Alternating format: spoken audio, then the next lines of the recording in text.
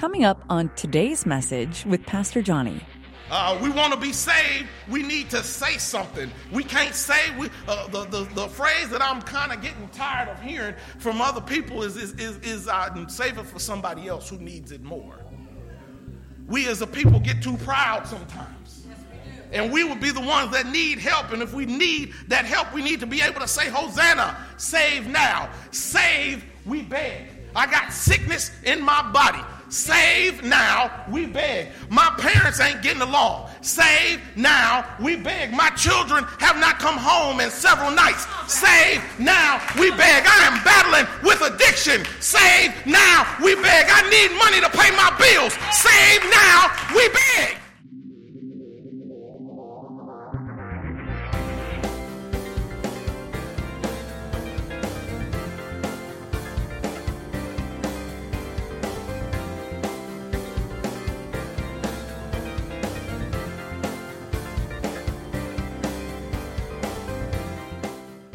Father God, we love you, we honor you, we praise your holy name.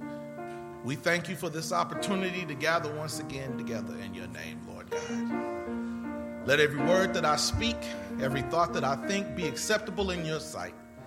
In the name of Jesus we pray. Amen.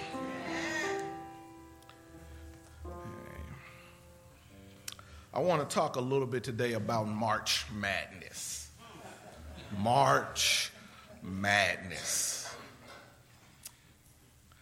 There's always some buzz around March Madness.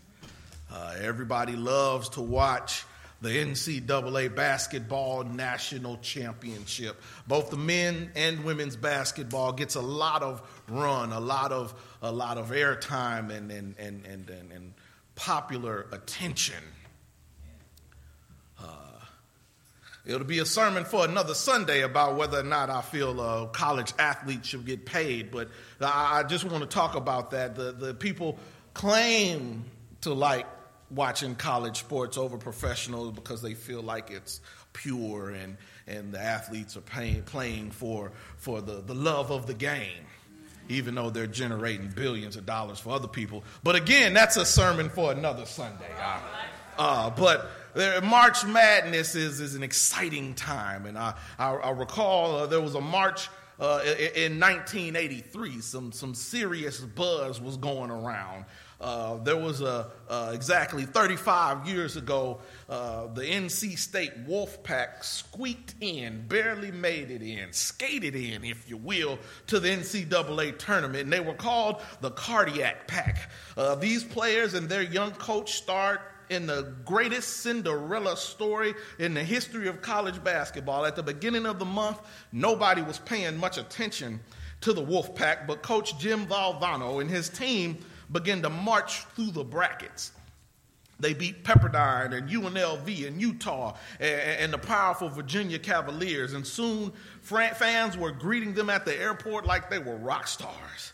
And at pep rallies around the NC State, they became legendary. And Valvano was a joyous entertainer in front of the crowd, but also a master motivator on the sidelines. And when they reached the title game, it looked like the end of the road. The Wolfpack faced a star-studded team in Houston with some people. You may have heard of them before at U of H. Somebody by the name of Akeem Olajuwon and Clyde Drexler. They had some sort of organization called Phi Slamma Jamma. You might have heard of them, and they ran into this team, but these players took the court and produced one of the greatest basketball games of all time, ending in a stunning final sequence where the Wolfpack's Derek Wittenberg threw up a 30-foot air ball, which Lorenzo Charles slammed home for an NC State victory. And then there's video of Jim Valvano, also known as Jimmy V, running around the court, sprinting, looking for somebody to hug. And that clip is played year after year. Even after Jim Valvano died of cancer 10 years later, they still had the Jimmy V Foundation because of that. But everybody remembered the excitement, the exuberance, and everybody, when the team was coming around, people made an entrance for them. And there was some excitement that's going on now. There's a team that's busting everybody's bracket by the name of Loyola Chicago, and they got a famous nun that's with them by the name of Sister Jean, and everybody's paying attention to them. But the thing is when people when people get excited about something, they want to welcome that thing in when they're excited about it. There's a big deal about welcoming these people in, and the gospel according to Mark talks about welcoming in somebody with excitement.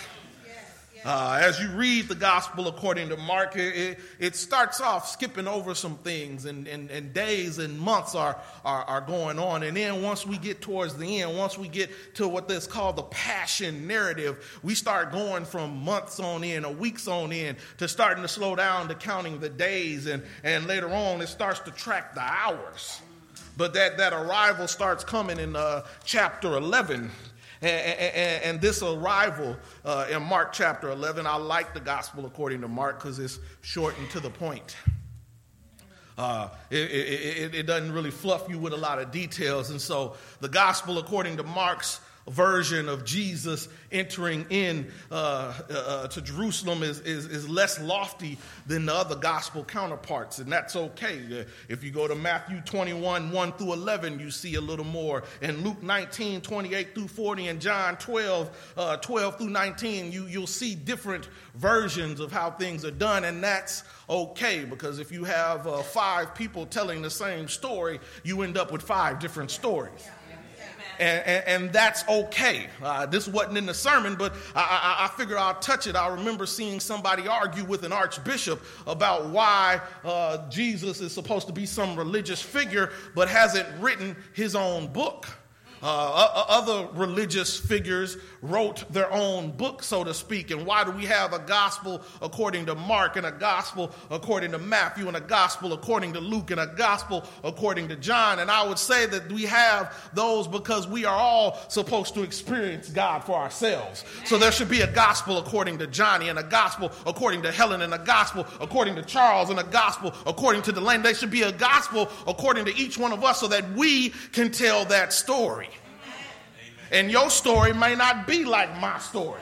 And my story may not be like the next person's story. But just because somebody's story is different from one another, they are experiencing it at different times and different ages and from different angles and different perspectives. And so it's okay if they differ.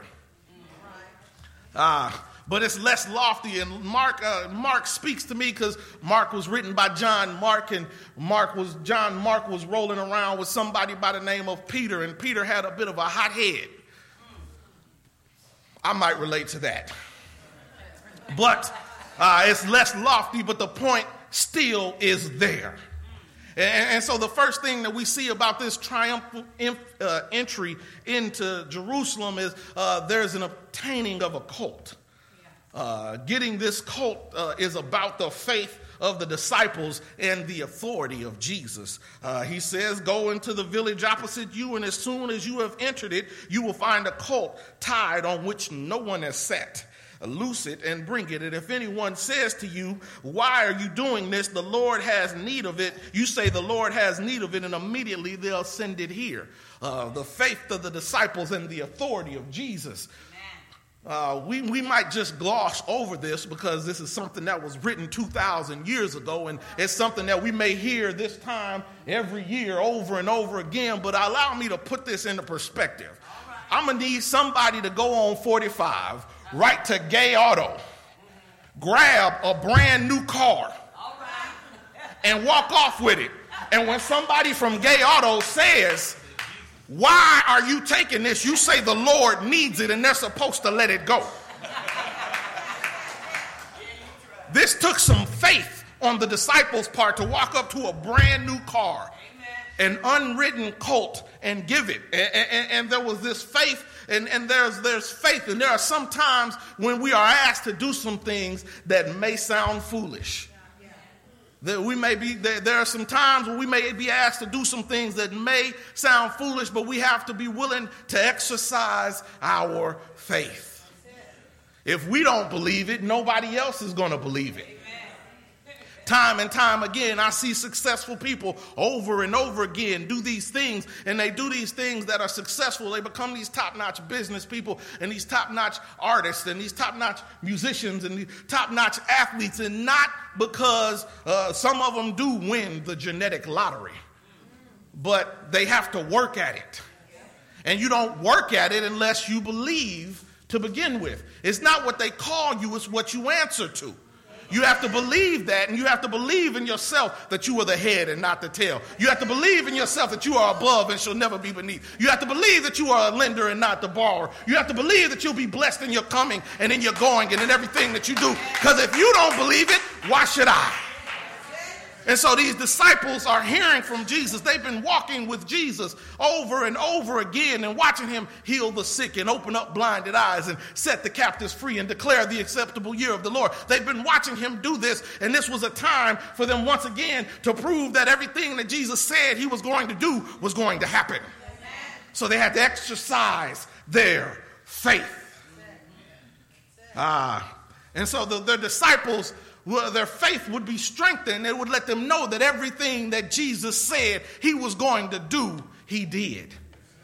Every prophecy that was fulfilled, he had to be born in a certain time and be born of a virgin and be from a certain area and do all of these things that are in the Old Testament that were prophesied to let us know that the Messiah was coming. He did it.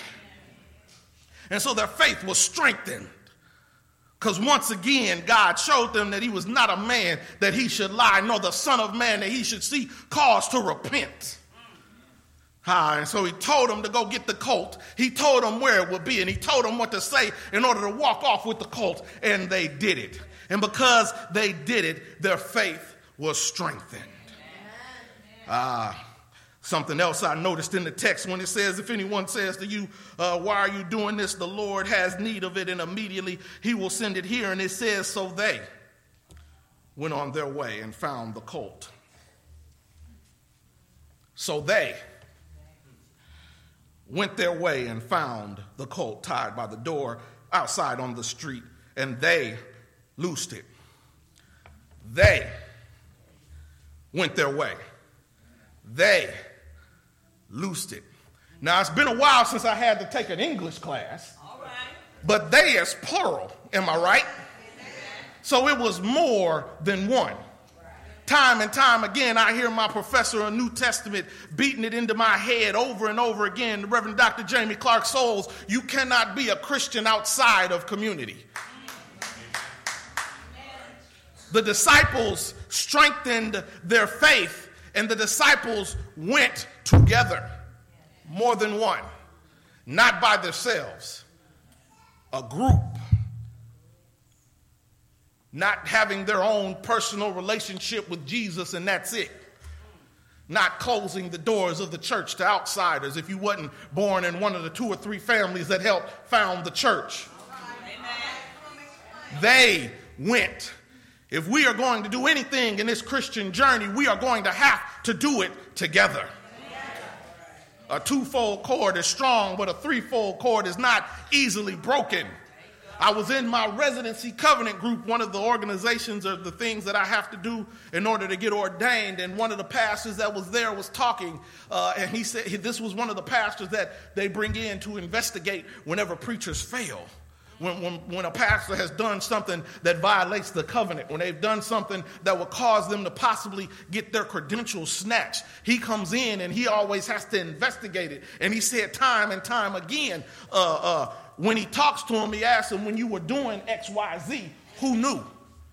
And time and time again, the situation it comes to be that nobody knew. They was keeping it to themselves. If you don't have anybody that you are close to call you on your stuff, you are going to struggle as a Christian. You got to have a relationship with somebody else that walks with you in this Christian journey so that when you stumble, they'll be able to pick you up. And when they stumble, you'll be able to pick them up. You can't have all the answers by yourself. We are designed to be together in community. The Bible says when they asked Jesus, teacher, which of the laws of the prophet is the greatest? And he said to love the Lord your God with all your heart and all your mind and all your soul, right? And then he said that a second was like it. They asked him for the greatest commandment, but he gave them two. And the second one was to love your neighbor as yourself. The Bible says to fail not the assembly of others. I mean, I know it's nice that you don't have to get out the bed. You can click on a mouse and see some things and get some music and hear some word and even with another click of the mouse, even pay your tithes. But the way this thing that we call Christianity was designed, it was designed for us to be in community with one another so that everybody could have everything that they need. So they went their way and they found the cult. And so they were able to strengthen themselves. And then it's also to acknowledge Jesus' authority. Roman soldiers during this time routinely would roll out, and if they needed something or somebody, they would take it. And that was it. I need some labor. Y'all look like y'all got some strong backs. Come on over here. Y'all gonna do this labor. I need a colt. I need some transportation. I see some transportation right there. The Lord needs it. It's mine. See, this term that we have, Lord, is we've made it only Christian, but at that time that was just a ruler. We have landlords. That's who runs the thing. And so that's why when they say that Jesus was King of Kings and Lord of Lords, it meant that no matter what authority system you had set up, he was over that. He was there from the beginning. He's the one who was and is to come. He is all powerful. Every knee shall bow, every tongue shall confess that Jesus is Lord. So if the Roman soldier, if the government system, if the person that's been put in charge is able to take, why can't the Lord? But the difference is that the Lord Jesus Christ is going to do better with it than any government authority could ever do. And so the Lord needs something from you. Are you willing to give it? The Lord has need of your time, your talent, and your treasure. Are you willing to give it?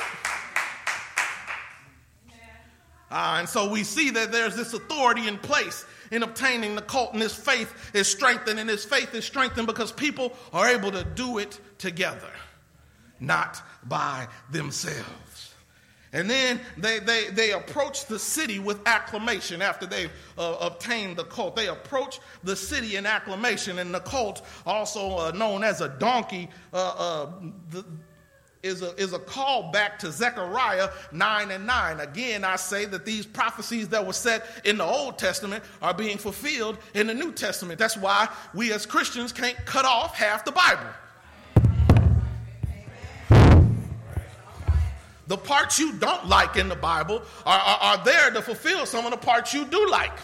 You can't just cut the first half of the Bible off and then use just the New Testament and live by that.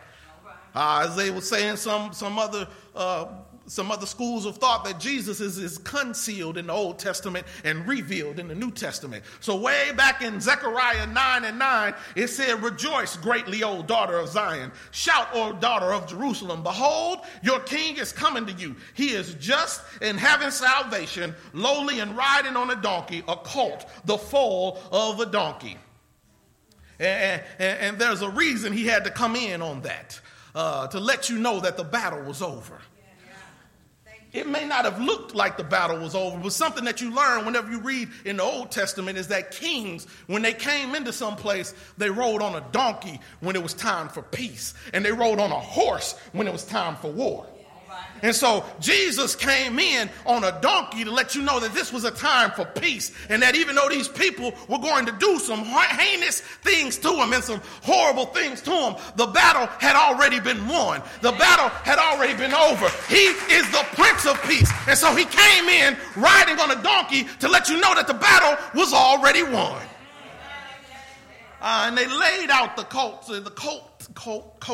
for him. 2 Kings 9 through 13 talks about, then each man hastened to take his garment and put it under him on top of the steps. And they blew trumpets saying, Jehu was king. This was a time that whenever a king was going to be acclaimed, they laid out coats and leafy branches, which is why we have these palms on Palm Sunday, till they laid it out so that they could walk on it. And not only did he walk in, he was walking in on these branches and everything else to let them know that Jesus, the King, had stepped foot on earth. And they said, Hosanna, Hosanna, blessed is he who comes in the name of the Lord. Hosanna literally means save now, or save, we beg. Hosanna, save now, or save, we beg. Problem that we sometimes as a people have is we don't want to talk when we are in trouble. All right. If we want to be saved, we need to say something. They said this to Jesus as he came in, but they'd also historically said it to other people that they thought were coming to save them. There was a man by the name of Judas Maccabeus who overthrew the Roman government for about a week. And when he came into Jerusalem, they yelled, Hosanna, Hosanna. But they were going to the wrong person that time. This time, they had gotten it right. We want to be saved. We need to say something. We can't say the phrase that I'm kind of getting tired of hearing from other people is save it for somebody else who needs it more. We as a people get too proud sometimes. And we would be the ones that need help. And if we need that help, we need to be able to say, Hosanna, save now, save, we beg. I got sickness in my body. Save now, we beg. My parents ain't getting along. Save now, we beg. My children have not come home in several nights. Save now, we beg. I am battling with addiction. Save now, we beg. I need money to pay my bills. Save now, we beg. I got some Bible for that. Isaiah 55:6 says to call on the Lord while he is near and seek him while he may be found. Matthew around 21:7, I believe, says ask and it shall be given to you. Seek and you shall find. Knock and the door shall be open. Philippians 4:6-7 says be anxious with nothing but in much prayer and supplication. Let your requests be made known to God, and the peace of God who passes all understanding will guard your hearts and minds through Christ Jesus. When we need help, we need to ask. And not only do we need to ask the one who can help us. And so they let us know that this king is coming. This king of the Jews, this king of Israel, this king of righteousness, this king of ages, this king of heaven, this king of glory, this king of kings and Lord of lords. He's coming. He's here. You need to ask what you need of him. Open your mouth and say, save now, we beg. We cannot be too proud to beg our Father for the things that we need. And so we go from this acclamation, and he enters the temple. We notice in 11, he says he went into Jerusalem and looked into the temple. And so when he had looked at all things, the hour was already late, and he went out to Bethany with the 12. We often talk about how Jesus put people out the temple. Amen. And whipped the money changers and did all of these things and said that, my house shall be called a house of prayer, but you've made it a den of thieves. But we overlooked that wasn't the first time Jesus went into the temple. Now, there's a whole nother sermon there about how if Jesus can go to the temple on a regular basis, why can't we? But I'm going to just say that in this situation, before we get to the people getting put out the temple, Jesus came first, made a visit and looked around and then left. There are opportunities we may miss because an angel unaware came in and looked around and saw what was going on. And because they didn't look the way we wanted them to look, they didn't dress the way we wanted them to be dressed, they didn't smell the way we wanted them to be smelled, they wasn't from the family that we wanted them to, they didn't have the right letters in front or behind their name, we missed an opportunity. The good news is they say that the best time to plant a tree is 20 years ago, but the second best time is now. Yeah. The opportunity is here. Amen. We just need to capitalize upon it. Jesus is on his way. We need to be able to open our mouths and say, save now, we beg. In the name of the Father, the Son, and the Holy Spirit, the doors of the church are open, and we invite you to come. Thank you for listening to this message. Be sure to subscribe to us on YouTube, iTunes, Google Play, Stitcher, or wherever you found this message. If this message blessed you, be a blessing to someone else and share it. Connect with Pastor Johnny on Instagram and Twitter, and be sure to like Faith UMC Dickinson on Facebook.